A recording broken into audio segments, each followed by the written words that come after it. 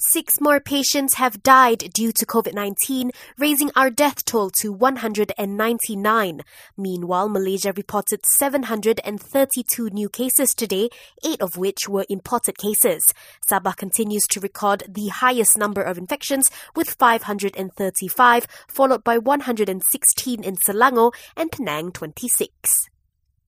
Starting tomorrow, workers at management and supervisory levels affected by the conditional MCO in KL, Selangor, Putrajaya, Labuan and Sabah must work from home to prevent the spread of COVID-19.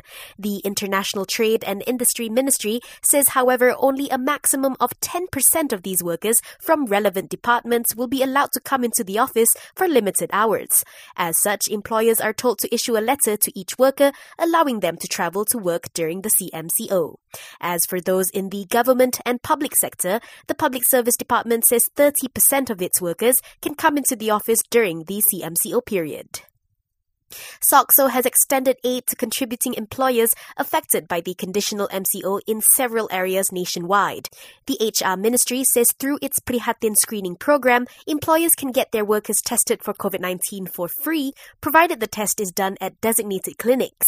Employers can claim up to 150 ringgit per staff member after the worker has undergone the test. Meanwhile, workers living or working in COVID-19 red zones are advised to undergo a swab test. Defence Minister Datuk Seri Ismail Sabri Yaakob adds that the swab test is mandatory for those showing signs of infection as well as foreign workers.